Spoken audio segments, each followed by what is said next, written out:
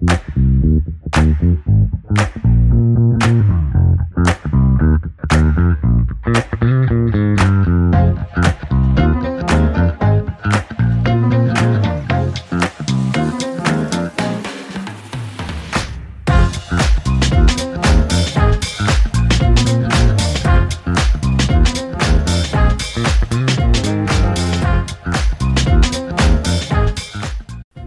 there, how you doing? My name's Andy Steves. Return with us now to those thrilling days of yesteryear on Coolsville.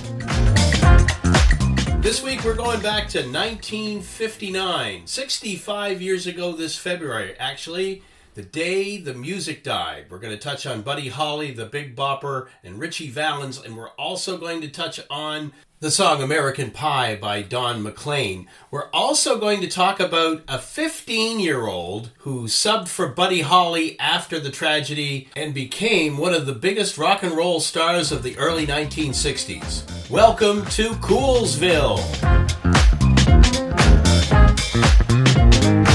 A little background of the year 1959. Alaska and Hawaii were admitted as the 49th and 50th states in the U.S., NASA announced its selection of the 7 military pilots, the Mercury 7, who would become the first U.S. astronauts, and among them were John Glenn, Gus Grissom, and Alan Shepard.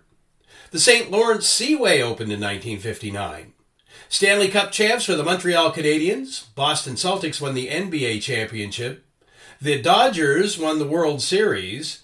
The American Football League, the AFL, was founded, and the AFL's original lineup boasted an Eastern Division of the New York Titans, Boston Patriots, Buffalo Bills, and the Houston Oilers, and a Western Division of the Los Angeles Chargers, Denver Broncos, Oakland Raiders, and Dallas Texans. The first Barbie doll was made that year. There were 32,000 supermarkets. That's all there were in the United States back in 1959. But there were 15,000 delicatessens. That's a different time. McDonald's opened its 100th restaurant. The U.S. president was Eisenhower. The Canadian Prime Minister was John Diefenbaker.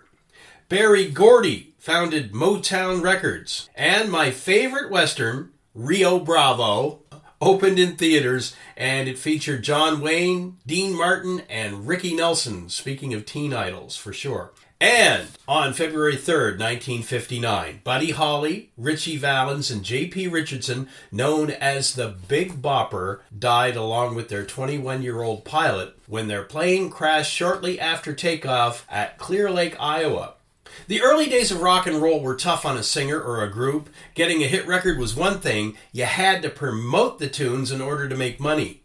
Shady promoters set up these rock and roll shows that played in a place for one night and moved on to the next town. Musicians were often left to get to these gigs on their own, usually in someone's beat-up jalopy or in a broken-down converted school bus with no heat.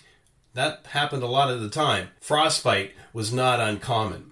The last concert for Holly and all was a small town in Iowa known as Clear Lake. The gig was part of the Winter Dance Party Tour.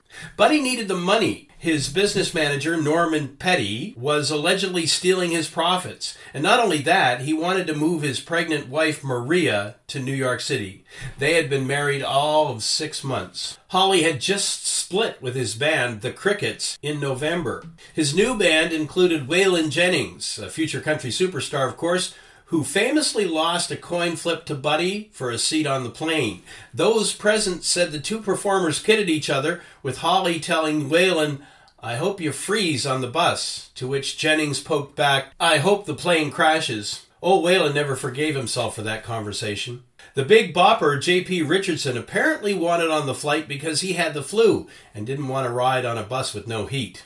Like Holly, Ritchie Valens won a coin toss for his seat, and it was noted that it was the first time in his life, he said, that he ever won something. So ironic. The pilot was 21-year-old Roger Peterson, family man who died in the crash. The flight cost $36 in 1959. That's about $500 in today's money. Some of the factors of the crash: the plane was an old bucket. Pilot had limited flying experience. Weather conditions at the time of the crash were lousy, and the pilot was not briefed as to the severity of the weather. The plane crashed approximately 5 minutes after takeoff, and subsequent autopsies found that all aboard had died instantly.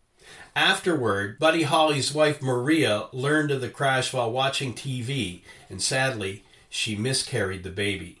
But the show must go on. The winter dance party went on as scheduled. Dion and the Belmonts were part of the tour. Waylon Jennings was part of everyone's backup band, and a new star emerged from the carnage, Bobby Vee, then 15 years old, and a hastily assembled band of Fargo's schoolboys, including his older brother Bill, calling themselves the Shadows. They volunteered for and were given the job of filling in for Holly and his band at the next stop on the tour, which was Moorhead, Minnesota. Their performance there was such a success that it started Vee's career as a popular singer.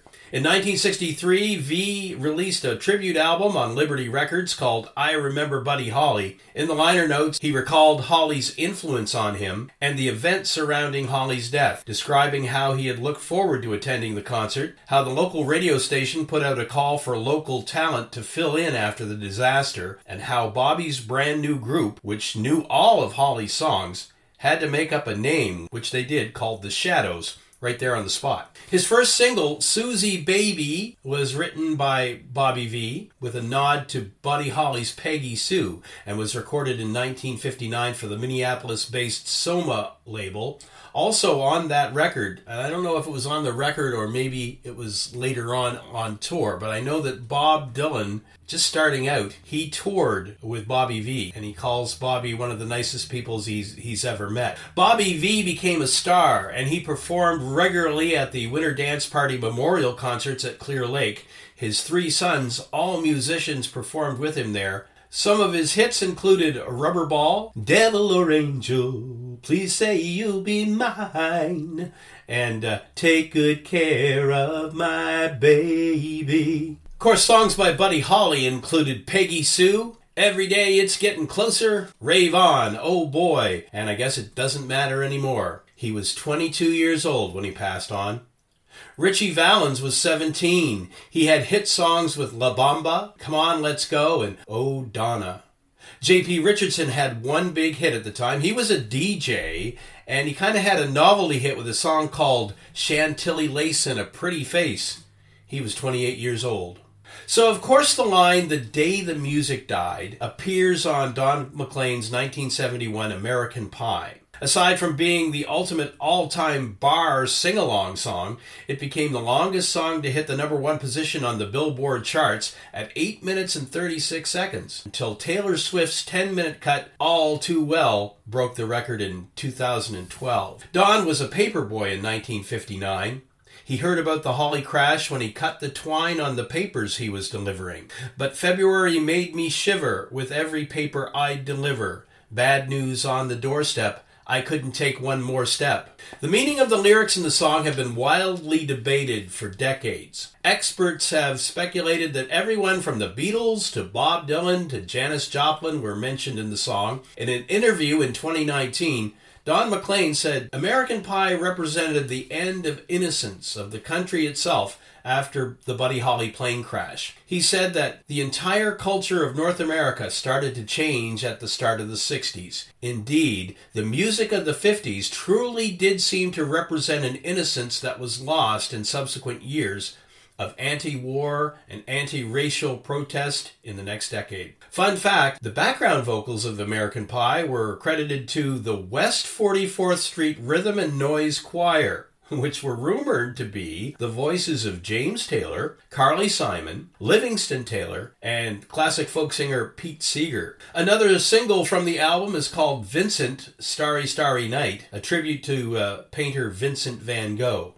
Starry Starry Night. The song Empty Chairs was heard by Lori Lieberman at one of McLean's concerts, and it inspired her to write the song Killing Me Softly, Song of the Year in 1973 for Roberta Flack, and later a hit for Lauryn Hill. Strumming my pain with his fingers, singing my life with his words. And we'll let Don McLean have the last word on the day the music died. Quote, Buddy Holly's death to me was a personal tragedy. As a child, I had no idea that nobody else felt that way much.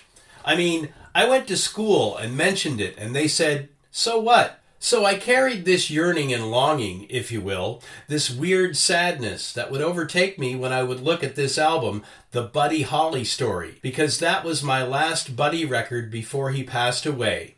End quote. A couple more fun facts about the day the music died. The last song Buddy Holly performed was Chuck Berry's Brown-Eyed Handsome Man. In his final phone call made in the dressing room of the Surf's Ballroom, Buddy Holly told his wife that all he wanted was some clean clothes and a warm bed to sleep in. Maria Elena was supposed to go on tour with Buddy, as she always did, but she was pregnant and not feeling well. And of course, shortly after the tragedy, she miscarried. Buddy's trademark glasses were not found until the snow melted in the cornfield that April. After that, they sat for 21 years in a drawer at the police department in Cerro Gordo County. His wife won the glasses back in a dispute against Buddy's parents.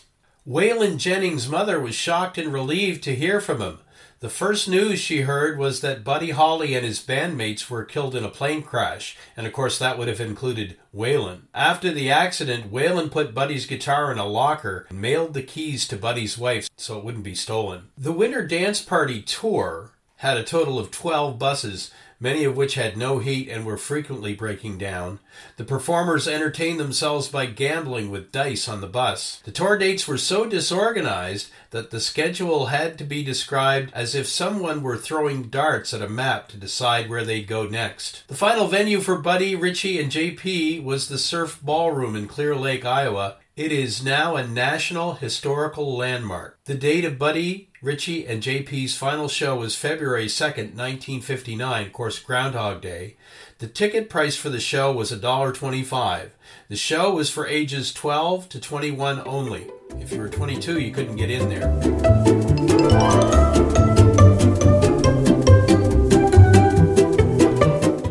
I'm Andy Steves. Thanks for listening to Coolsville. We'll see you next time.